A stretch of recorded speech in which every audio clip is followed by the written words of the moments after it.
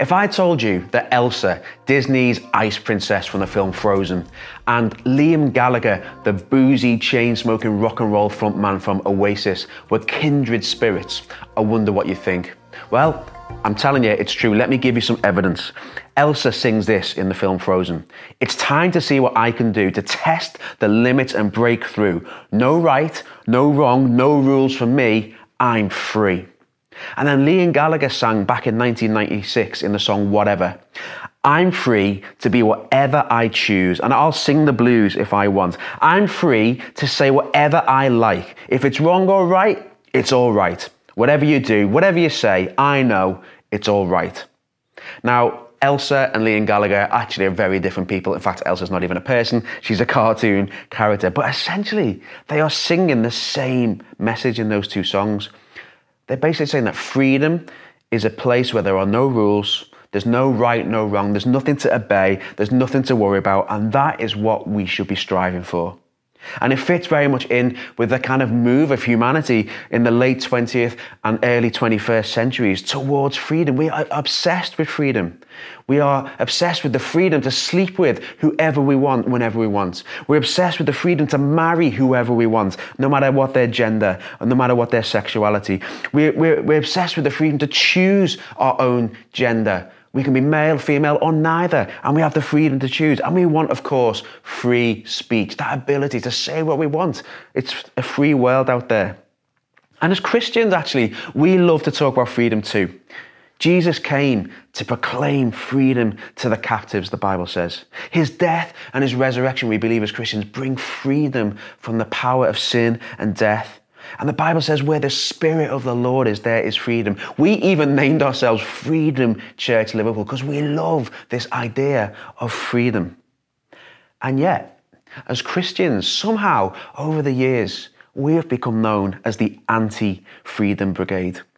To many people in society, religion and freedom just do not mix. Christianity and other religions are just seen as these religions of rules and regulation. The Bible is seen as being full of this language of law, commandment, restriction. Even Jesus, even when he came and set people free, he still talked about honouring the law, honouring the commandments, and he gave careful instructions for people to live lives that would honour his Father in heaven. Christianity, for many people, is just seen as this killjoy religion in a world that just wants to be free. The Bible uses words that society just shudders to hear.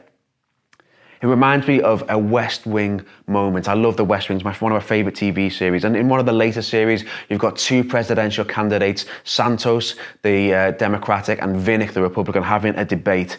And during the debate, Vinnick calls Santos a liberal, and Santos reacts with a passionate defence of liberalism. He lists things that have happened through history which were achieved by liberals, and he says this: when you tried to hurl that label at my feet, liberal, as if it was something to be ashamed of, something dirty, something to run away from, it won't work, Senator, because I will pick up that label and I will wear it as a badge of honour. We're just embarking on a little mini preaching series here where we want to do similar to what Santos does there. We want to pick up some words which have been thrown at the feet of Christians as if they're dirty words. We want to pick them up, we want to dust them off and say, guys, these are words which we should be loving. These are words which we should be cherishing as Christians, even though society sees them as dirty. And the words we're going to be looking at are obedience, submission, and discipline. In a world of freedom, these are dirty words. But as Christians, we want to explore how these are exciting, freeing words that are teeming with life to cherish and not be ashamed of. We want to show how obedience, submission, and discipline are actually keys to fulfillment and satisfaction, not things that kill our joy. And so today, we're going to start with obedience. You see, for Christians, obedience is a key biblical principle. It's found throughout both the Old and the New Testament, and it basically means to listen to someone, to sit under their authority, and then actively do something about it as a result. In the Bible, it is seen as a positive and desirable thing. We are encouraged biblically to be obedient to all sorts of people, to our parents, to our employers and masters. The Bible talks a lot about slavery, of course, the government, teachers, even husbands. But most of all, the Bible talks about our call to be obedient to God. In fact, that is what trumps every other bit of obedience. Where we're asked to be obedient to someone else who is in turn being disobedient to God, we are told to be obedient to God. That's Acts 5:29. Obedience is something that God richly values, and he wants us to show towards him. And the Bible's not alone in that. Most religions require obedience to some sort of set of laws or practices or disciplines. But we can easily see why people start to feel negative about obedience, because it's portrayed as something we have to do in order to gain favor, something that carries a consequence if it's not done. It can feel restrictive and transactional. And mostly, people see obedience as something which forbids the things that they want to do most. It can restrict how we spend our money, who we want to have sex with, what we consume, how we prioritize our time, the level of commitment we show to things. God, in asking for our obedience, has something to say about all of these things. And so for many people see obedience as something that just puts things off limits that they really want to do. And therefore, many people will look at Christianity and decide, you know what, I'm going to go somewhere else for my spiritual fulfillment, somewhere where I think I can do more of the things that I want to do. I want to go somewhere less rulesy. Well, today, I want to really make a case for obedience. And I want to suggest 3 reasons why this O word, this dirty word, doesn't need to be a dirty word in 21st century UK. Why a lifestyle of obedience to God is something that can be cherished and enjoyed rather than endured. And the first reason is this, that obedience is a response and not an entry requirement. Recently, Prince Philip died. And he lived a remarkable life, whatever you may think of him. He had a pretty incredible life. And one of the most remarkable things is this. He is the only man in the world who the Queen willingly subjected herself to. At their wedding in 1947, the Queen, who was then Princess, was the heir to the throne. And yet she stood in front of the watching world and made a vow to Prince Philip that she would love, cherish, and obey him. And Philip promised to love and cherish her. In subsequent royal weddings, Charles and Diana, Kate and William, the wives did not promise to obey their husbands, even though they knew their husbands would one day become the King of England. And yet the Queen, Princess Elizabeth, who knew she would go on to be the Queen, told her husband, I will obey you. Now these days, very few wives actually promise to obey their husbands in their wedding vows anymore. Gradually, it's been phased out because I think people only really half understand what it means.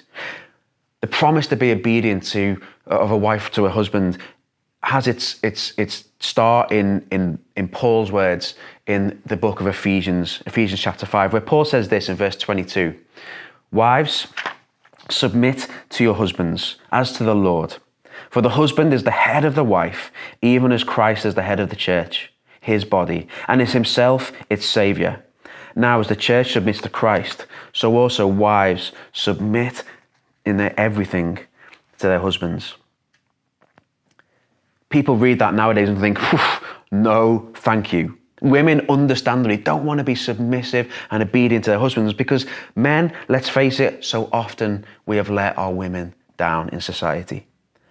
But if we stop reading that passage there, we only get half the picture, because the very next verse, verse 25, says this: Husbands, love your wives as Christ loved the church and gave himself up for her, that he might sanctify her.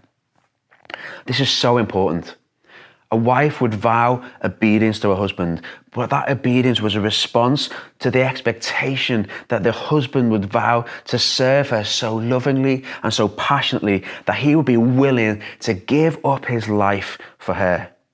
The marriage of a woman to a man replicates the marriage of Christ to his church, which is only possible because Jesus sacrificially gave himself up to die for his church. Obedience is a response, not a prerequisite. Queen Elizabeth was not required to be obedient to Philip in order to qualify to marry him. Rather, she promised to obey him, knowing that he was willing to die for her. We need to get this, guys. Obedience is our response, not our qualification. We don't get saved as Christians by our ability to obey God. If heaven depended on rule keeping, then Jesus would be the only person there. He's the only one who has ever lived a sinless life.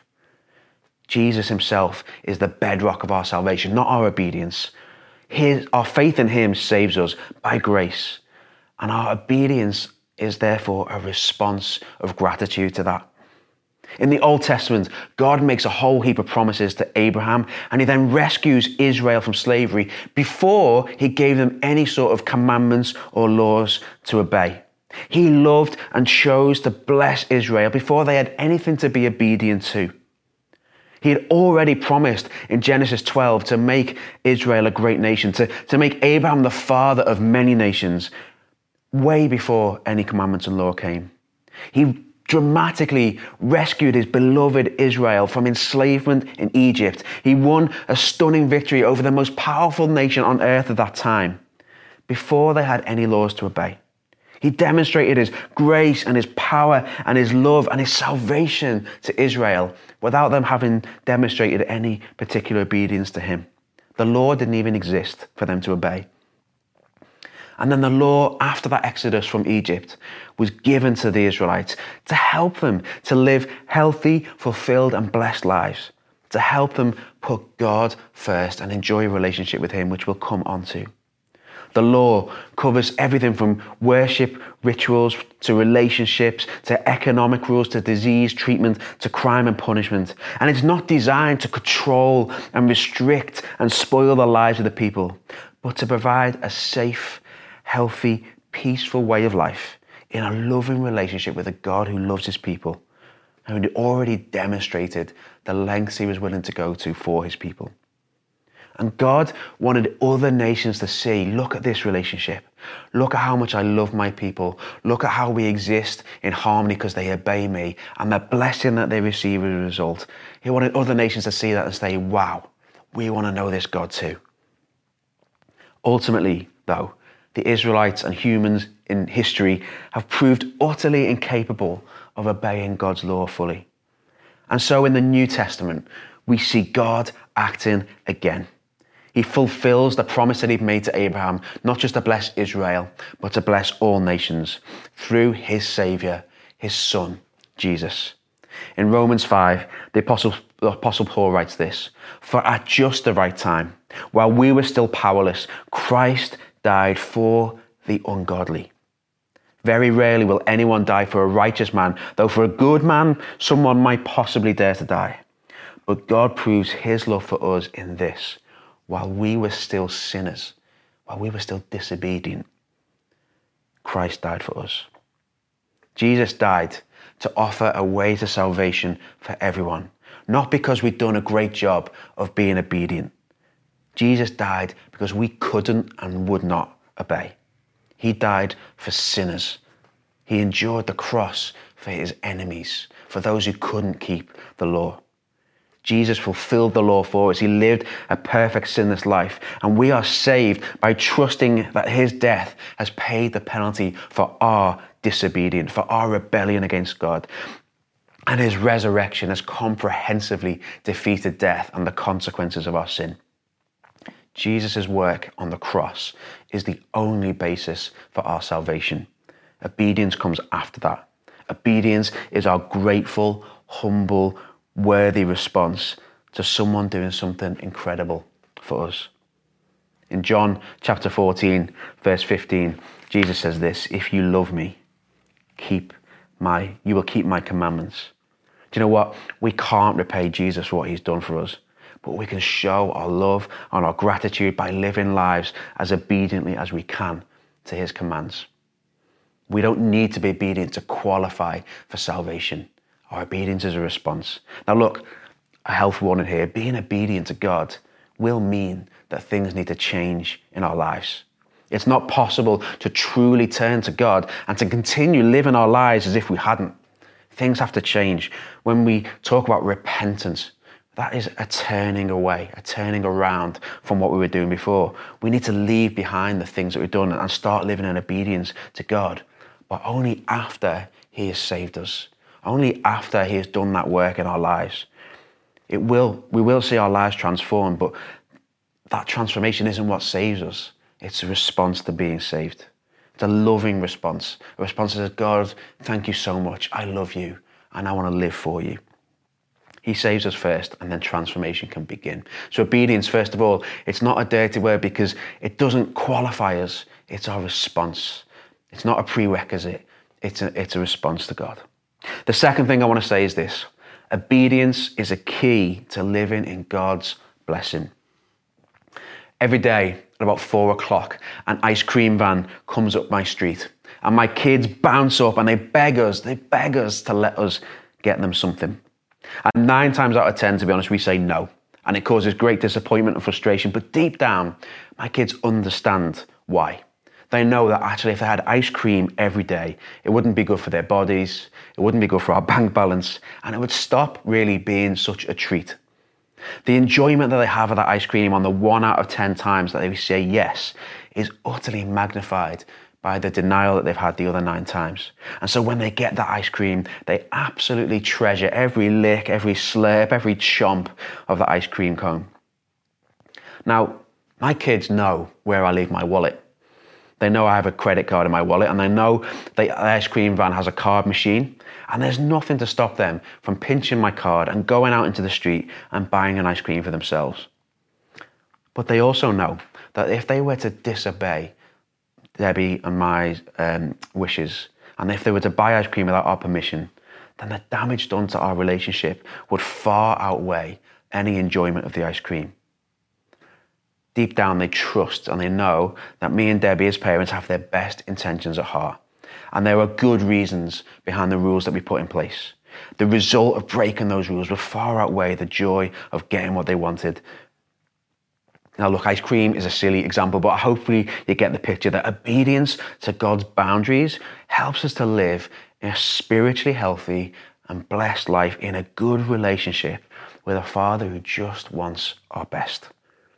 So many people hear obedience and just think restriction, but the Bible paints a different picture.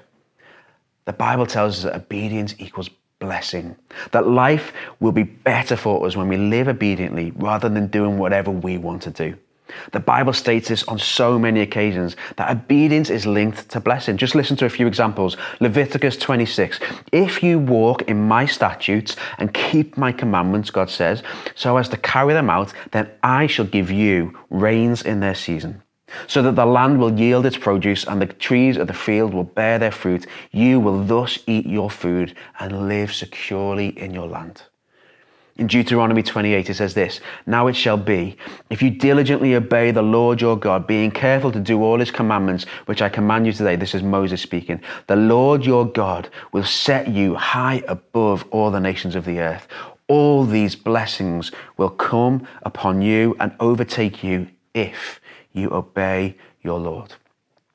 Isaiah, the prophet, speaking in Isaiah 48, if only you had paid attention to my commandments, then your well-being would have been like a river and your righteousness like the waves of the sea. If only the Israelites had obeyed, things would have been all right. Psalm 119 says this, blessed are those whose way is blameless, who walk in the law of the Lord. Blessed are those who keep his testimonies, who seek him with their whole heart. That's just a small selection of verses that just tell us that obedience brings blessing, that disobedience takes blessing away. Now, this is not about, we have to be careful, it's not about financial prosperity. The Bible doesn't ever promise us wealth if we obey God. It's not a done deal. For many people, actually, if you look around the world, the Christian life involves hardship, it can involve persecution, it can involve poverty, it can be about cost rather than comfort. And yet Scripture clearly says obedience brings blessing. So what is it? What does it mean? Well, I really believe it's about relationship. Obedience to God means we get to enjoy the fruit and the blessing of living in a healthy relationship with our Heavenly Father, with our steps being guided and assisted by Him. And Jesus provides the supreme example of this. We've already talked about how He laid down His life for the sinners, for the church. And in Philippians, it says that Jesus was obedient to the point of death. And the result of that obedience, it says, is that God exalts Him to the highest place and gives Him the name above all other names. God loves the obedience that Jesus shows to Him, and He blesses it. And it's the same with us. When we are obedient like Jesus, He blesses us. He's faithful even when the odds seem stacked against it. Living in obedience means enjoying God's fatherhood, with Him providing everything we need, not necessarily everything we want, but everything we need for the lives that we face. Remember, God's promise to Abraham started with a simple instruction: go, leave where you live. He didn't know where he was going, but he obeyed, and then God dealt with him with incredible grace and favor and blessing throughout the days of his life. The pattern we see throughout the Old Testament with Israel is that when they are in step with God, when they are worshiping Him, when they're putting Him first, they enjoy peace and prosperity and safety. And yet when they turn away from God, when they follow other idols, other gods, when they live in sin, they endure defeat and famine and even exile from the land that God had given them. Obedience to God was never supposed to be a burden, but a blessing. 1 John 5:3 says, God's commandments are not burdensome.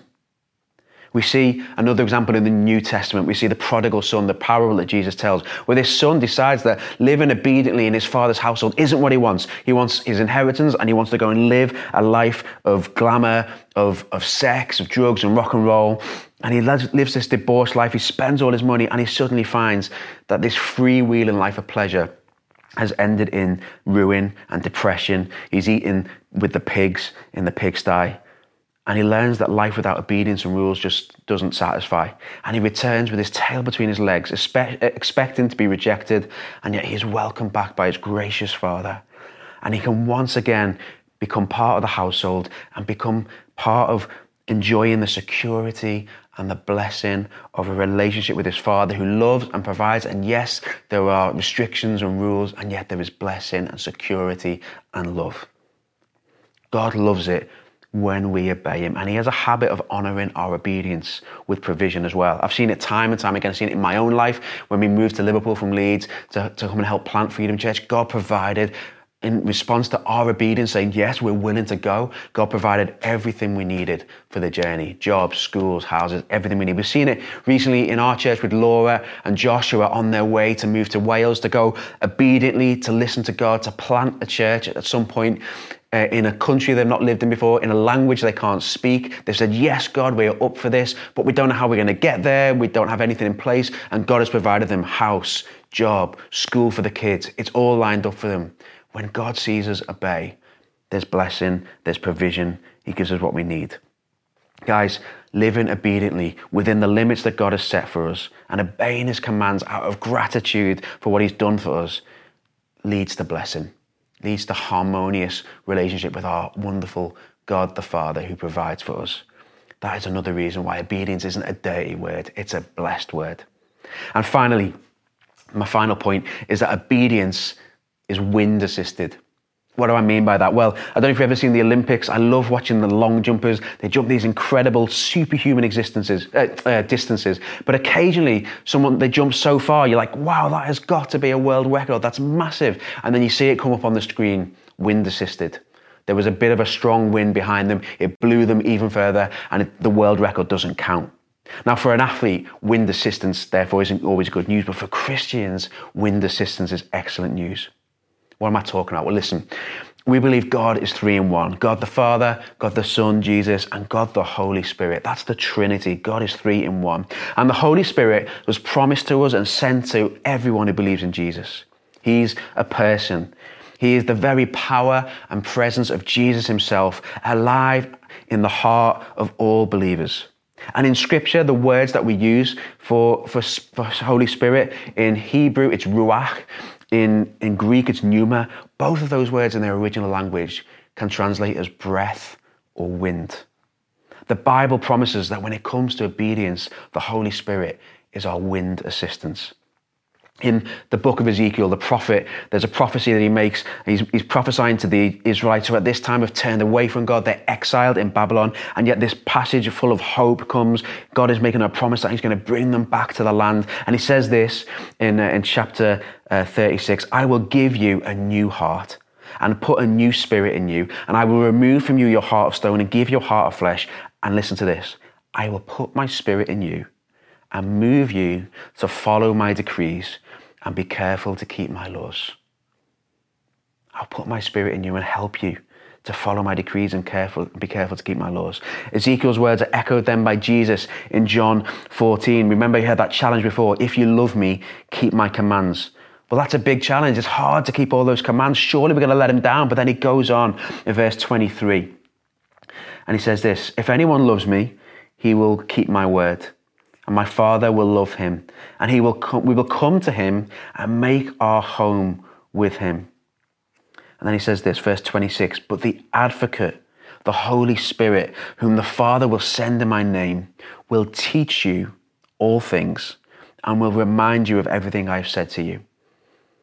Later on in the book of Galatians, Paul tells the believers, walk by the Spirit and you will not gratify the desires of the flesh.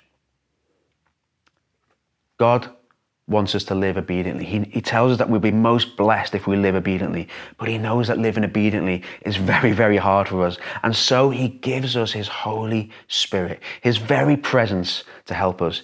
Ezekiel tells us that the Spirit will help us to follow God's decrees. Jesus tells us that the Spirit will teach us and remind us of everything he said. And Paul tells us that the Holy Spirit will help us to ward off sinful, disobedient desires. Now, the Holy Spirit doesn't control us. We still have free will. We can still choose to sin. But the Holy Spirit in the life of believers is a constant presence, helping us to discern, helping us to know whether what we are doing is obedient or not. It's almost like in the modern car, when you're driving on the motorway, some of these cars have these lane warning systems where if you start to drift into the wrong lane, something beeps and says, no, come on, get back in the lane. The Holy Spirit almost acts like that for us. Sometimes it's a really subtle, gentle whisper. Sometimes it's more obvious, but we know when it's happening. There's been times where I've just had this sudden sense of conviction, a realization that what I'm doing or what I'm saying isn't right. Sometimes it's like a mental alarm bell or a lack of peace. Sometimes it's even a bodily response, a deep sense of discomfort that can come out in shakes or sweats or whatever, when I just realize that the Holy Spirit is saying, no, Chris, stop. You can't do this. You need to turn back. Spirit can interact with us in all sorts of different ways, but this wind assistance is crucial to our living obediently, and it's a beautiful, beautiful gift that God gives us. It's so good of him. He doesn't just give us a list of commands and rules and leave us to figure it out. He gives us his Holy Spirit wind assistance as a constant check and guide, not heavy-handedly, but as a means of grace, to spare us the consequences of possible bad decisions and to make choices that will protect this amazing relationship we have with our God. So there you have it. 3 reasons why I think obedience is not a dirty word, but a beautiful thing. It's not our entry requirement, it's our response. It's a key to blessing, and we're given the Holy Spirit to help us live obediently. As we close, I wonder how you're feeling about all this morning. There's maybe 3 specific types of response I want to just end up speaking to this morning and want to help you this morning. First of all, if you're not a Christian this morning, and if you fear that you could only be a Christian if you kept the rules and regulations, that you could only be saved if you did this, I want you to explore further. I want you to understand and just take away this morning this message that obedience isn't what you have to do to qualify for a relationship with God, but it's something that he will help you with once you commit to him. A Christian life isn't something that's a bar that you just can't attain to and that's going to stop you from ever being saved. It is a blessed and fulfilled life that you will qualify for only through God. And then you will start to live obediently as a response to that. He loves you, he wants to bless you, he wants to know you, and he will help you. Don't be put off. Second thing, we've talked a lot about living in relationship to God, enjoying his fatherhood. And I know for some people you might struggle to receive that this morning. Maybe you've had some difficulties with your own parents. Perhaps your relationship with your parents is broken. Maybe from your end, maybe your own disobedience to your parents has caused a divide and you're struggling to overcome that. Or maybe your experience of your mother and father was not a good one. Maybe you've been damaged by that. Maybe it's left you lacking relationally and materially. I want to say this: don't let your earthly experience of parenthood put you off a God experience of parenthood. He is a good, loving, perfect Father. He will not let you down. A relationship of obedience to him will always bring satisfaction and joy and peace and comfort. It might not make you rich, might not even make you well, but you will live in blessing and in harmonious relationship with a Father who loves you. Don't judge him by your earthly parent standards. And finally, this morning, if you are a Christian and actually you know that you're living in disobedience in some area, maybe there's an area you know, actually I'm just not living right. I'm doing something that I know is disobedient to God. Perhaps there's a relationship you're in or a habit that you just can't break. Maybe you're looking at pornography regularly. Maybe you're engaged in gossip or lying or drinking or some other substance that you just know is not honoring God. There's two things you need to know. Number one is this: you're still loved. You're still saved, you're still righteous, God loves you and forgiveness is available. But secondly, you're not going to enjoy the full benefit and blessing of a relationship with God if you continually live disobediently to him. And maybe this morning there's just some Holy Spirit wind assistance kicking in. Maybe he's just lovingly drawing your attention right now. Maybe with some sort of mental or physical response, the Holy Spirit is just gently, powerfully working in you right now, convicting you, letting you know that there's something that needs to be done, but not condemning you. He's inviting you to repentance. He's inviting you to forgiveness. He's inviting you to restoration to your Father. There's maybe a moment right now just to spend some time in repentance and getting right with God and starting to live obediently again. Guys, thank you for joining us this morning. I hope this has helped you, and I hope you can make a response this morning as well. God bless.